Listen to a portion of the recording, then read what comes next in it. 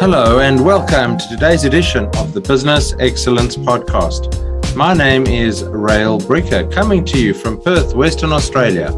And with me, as usual, my co-host from Brisbane, Australia, Lindsay Adams. Hello and welcome.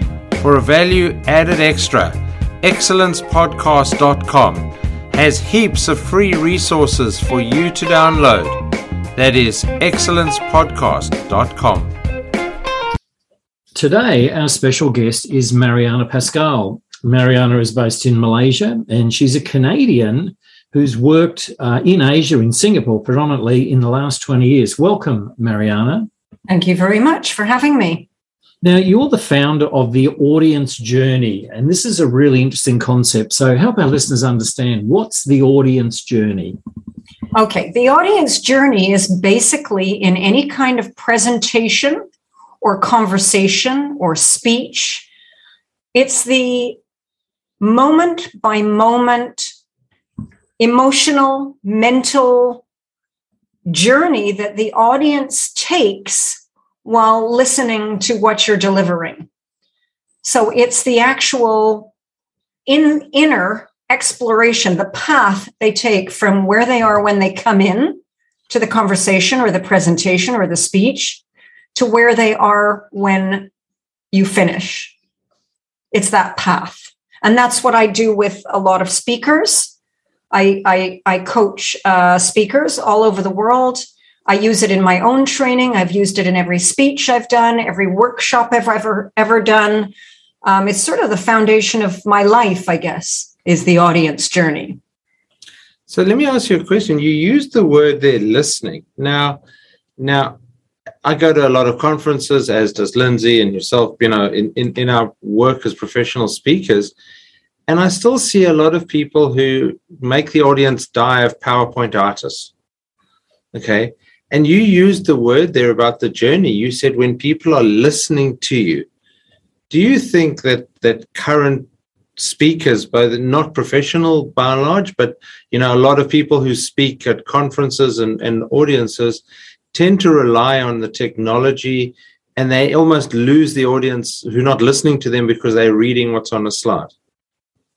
Yes, I think we all think that, Rael. We all know that, but I think we rely on other things too. People rely on their content to get them by, and at the end of the day, it's not about the content alone. It's the journey that you take them on. You can have the most amazing content in the world, but if you put bits in the wrong order, you don't get the right journey, or if you spend too much time on one bit of content and not enough on the other, you get an entirely different journey. And when I'm coaching speakers or executive presenters, I find myself constantly saying to them, let's keep going back to the journey of the audience. And I find that most people, whether they're even professional speakers, are so consumed sometimes with what they're putting out there that they consider the journey of the audience as something secondary instead of primary. So what are the elements to this journey? Is there a formula? Is it in pieces, parts? Is there a sequence? Help me understand. Well, generally, I like to start with where you want them to go. Where do you want to take them in the first place? And then look at who they are when they're coming in there. And right away, you see this gap. You see there's this chasm in the middle. Now, to get them there, there's little benchmarks along the way. In other words, if I want to get you to, it's almost like traveling along a journey. If I want to get you, Brisbane's in the north, right? Am I right? Northeast, okay. Yep. So if I want to drive you and get you and let you off in Brisbane, I have to go through Sydney, don't I? Do I actually? Depends if you're coming from Melbourne or not.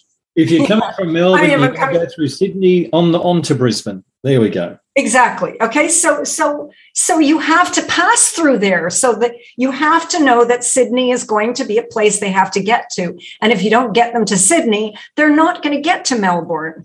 So the actual sequence, that plotting these emotional, mental places where they arrive at, these states that they're in along the way. There's certain, there is a methodology, but I wouldn't say there are laws to it. I would say it's a matter of being hyper vigilant and aware of, if I want to get her here, or if I want to get this audience here, what state do they have to be in? Well, to get them in that state, how do I get them there? Well, I've got to get them here first. Well, to get them here first, what do I have to do?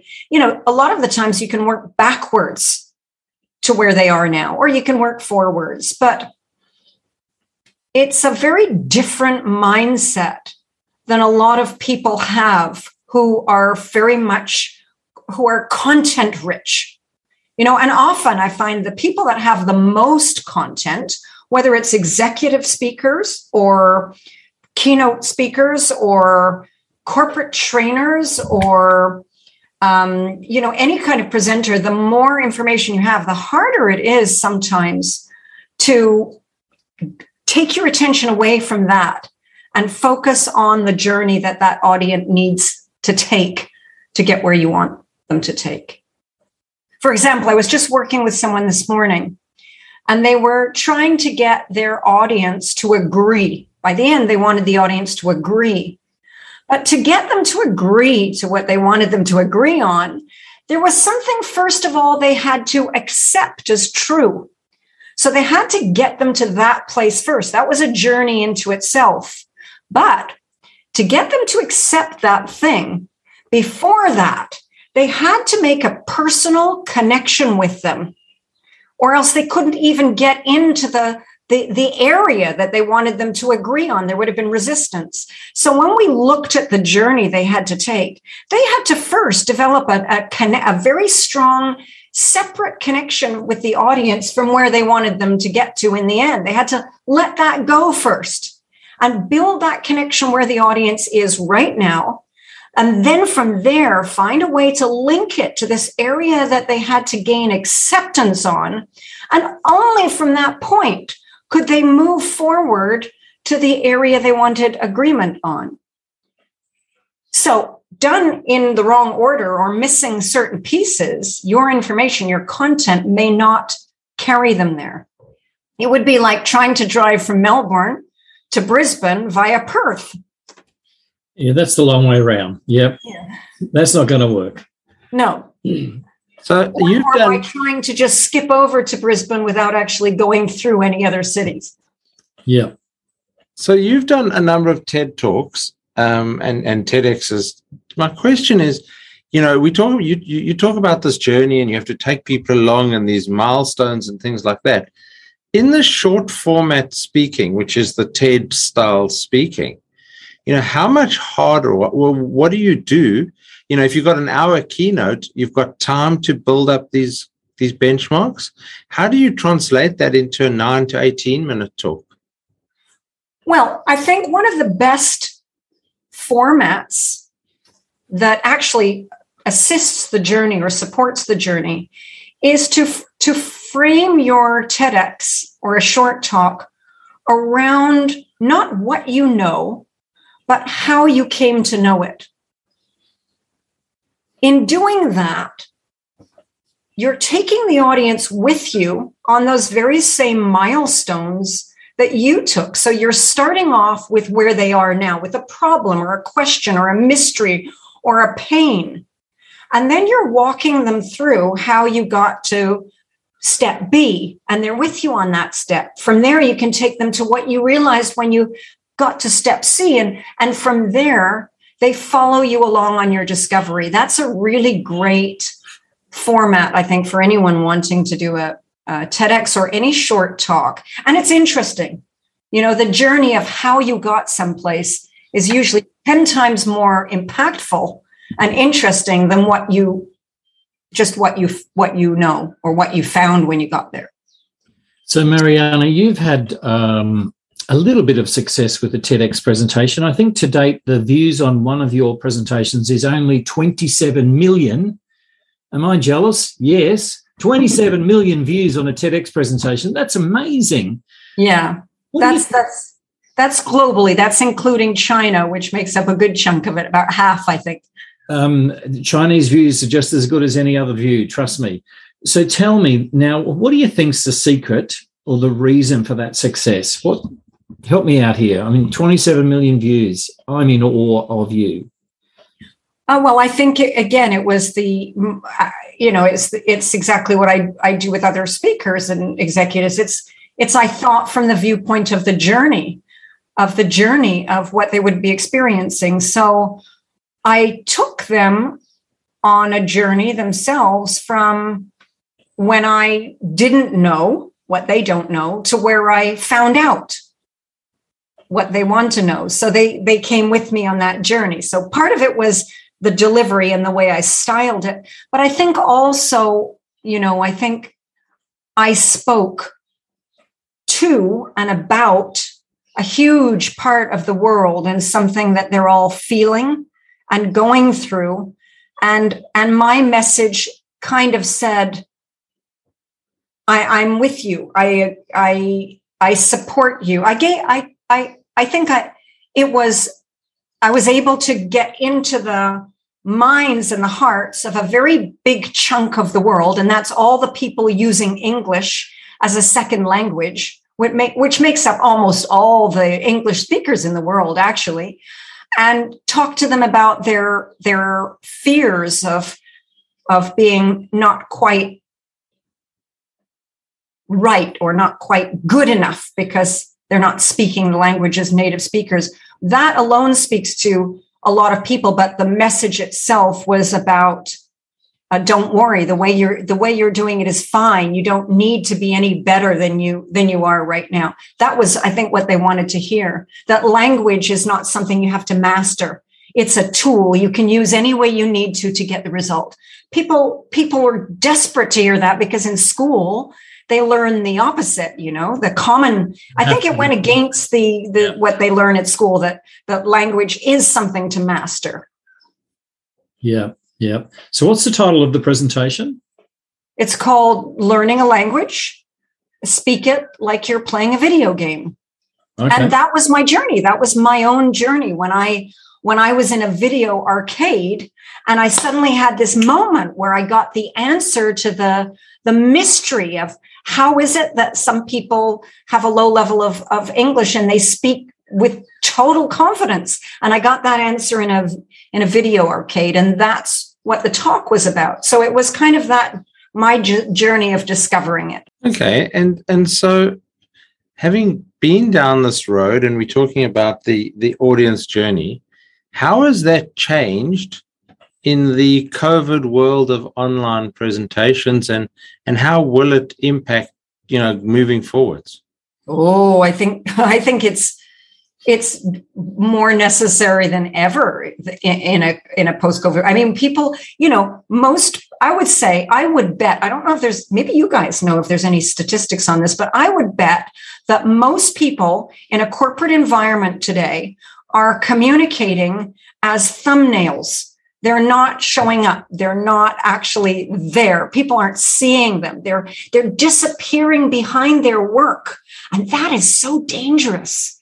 That is so dangerous because influence is very much connected to not information. It's connected to the journey of the emotion. Who was it? It was Malcolm Gladwell said that I think he said the best influencers in the world are emotionally contagious. And that means they know how to take you somewhere and they know how to make that person want to tell other people and spread it. It's like a virus of emotion. And that takes showing up and it takes story and it takes when people in the corporate world are not seeing each other, then they become even more content-centered and less audience-centered. So that need for people to actually have total focus on the journey the people listening to them are taking is more important than ever. Would you agree with me, gentlemen? Absolutely. So I've got a question for you, though. You mentioned story. So how important is it to have stories in a presentation? I mean, we know we're getting facts and so on, but how important is it to have stories? Well, first of all, I think a lot of people misunderstand what stories are. People think stories are tales, anecdotes, but story can simply be a sequence of facts told in a certain way where one thing leads to another, and that leads to another, and that leads to another. When I say story, I think I mean more like journey, because I could tell you an interesting sequence of facts, but I could tell it to you in such a way that when I tell you one fact, you immediately think of something. And then when I tell you the next fact, you attach it to that thing that I know that you're thinking about. And now you're thinking about something else. It's taking you in another direction. So story isn't just tales. It's journey. It's guiding people's brains along a path. And it's always partly emotional, partly intellectual. It always seems to me to be some kind of a combination of the two. So it's not really the hero's journey. It's not the classic sort of hero's journey story that a lot of, speaker coaches and others, say you have to find the hero's journey to capture your audience and take them along. But sometimes my thought was that they can't, you said take them along the journey of your own discovery, whereas sometimes they can't relate to the hero story, the hero journey. No, and I don't think they have to. I think it depends on the type of presentation that you're giving, doesn't it? I mean, I could say to you right now, as an example, I could say I was just at a local Starbucks, my Starbucks. There were 47 people in there. And of those 47, about 38 of them were under the age of 20. And of those guys, about 99% of them were on their phones. And in that whole place, I only heard the sound of one person speaking, and that was me. That's pretty amazing. That's just a sequence of facts, but I'm sure when I told it to you, I took you on a mini journey. I took you, I guided your brain. Right? Not very well. Okay, this was impromptu. Give me a break. I just thought of it on the spot.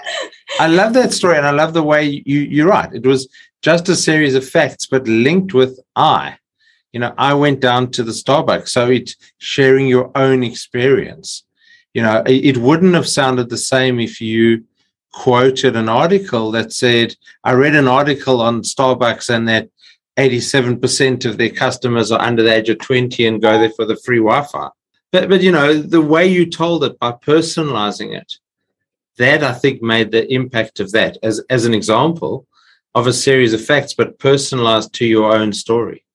I think I could have done it without that and still created a sense of journey. I could have said, there was an article in the blah, blah, blah, blah, and it said that in your average Starbucks at 12 o'clock in the afternoon, 97% of the people in there are going to be under 20. And of that, all of those people, 90% of those are going to be sitting there in silence on a device. There's still a sense of, I don't know, would you call that story? It's told. I think it's story and journey. I think you've crafted that very well. So, Marianna, I want to go back to this thing about the emotion, because I'm curious, when people get emotionally connected, it makes a difference. What's the secret to adding in emotion to this journey? How do we get that in there? I was working with a lawyer this morning. She's giving a talk to her organization. She's a C-suite. She's speaking on a subject that's quite dry. Okay. She's speaking on the subject of bias, but she's speaking very factually. She's speaking to the organization, and it's very sort of strategic. But what we talked about was, look, you want these leaders, you want the leaders in your organization to change the way they work, the way they deal with people. Well, to do that, you need them to be in a certain state. And I was saying to her, what state would they have to be in to change the way they've been doing something for 57 years? Sorry, not 57, say 37 years. What state would you have to get them to? You think any amount of information is going to change them? And we decided no, but what if you could let them feel what it might feel like to talk to an individual, an employee in your office who for their entire career has been looked at in a certain way because they wear a hijab. They've been looked at, they've been seen as separate. They've been treated politely, they've been part of the organization, but they've always been seen as separate. What would it feel like to be that person that talks to someone like that, and that person says to them for the first time in 37 years, you're the first person that made me feel like you see me. What would it be like to be that guy? If you can get them in that state, you can change the way they work, but no amount of information will get. So I think underneath any influence you want to have on another person, you have to get to something, a state that they have to be in to want to change. You have to get them to a state. Brilliant. I love it. I'm in a state of excitement and disappointment because our time is up. And we are going to have to close it off here. Marianna, thank you so much for joining us today. If our listeners wanted to get in touch with you, what's the best way for them to do that? Well, they could just email me at marianna@mariannapascal.com. There we go. Nice and easy. Thank you so much. Thank you very much for having me. It was such a pleasure. Nice to see you both, gentlemen. Thank you very much, Marianna, and thank you to my co-host, Lindsay Adams. This is Rail Bricker signing off for another edition of the Business Excellence Podcast, with a reminder to pop along to excellencepodcast.com, where you can download a number of free resources to help you on your journey to excellence in both business and in life.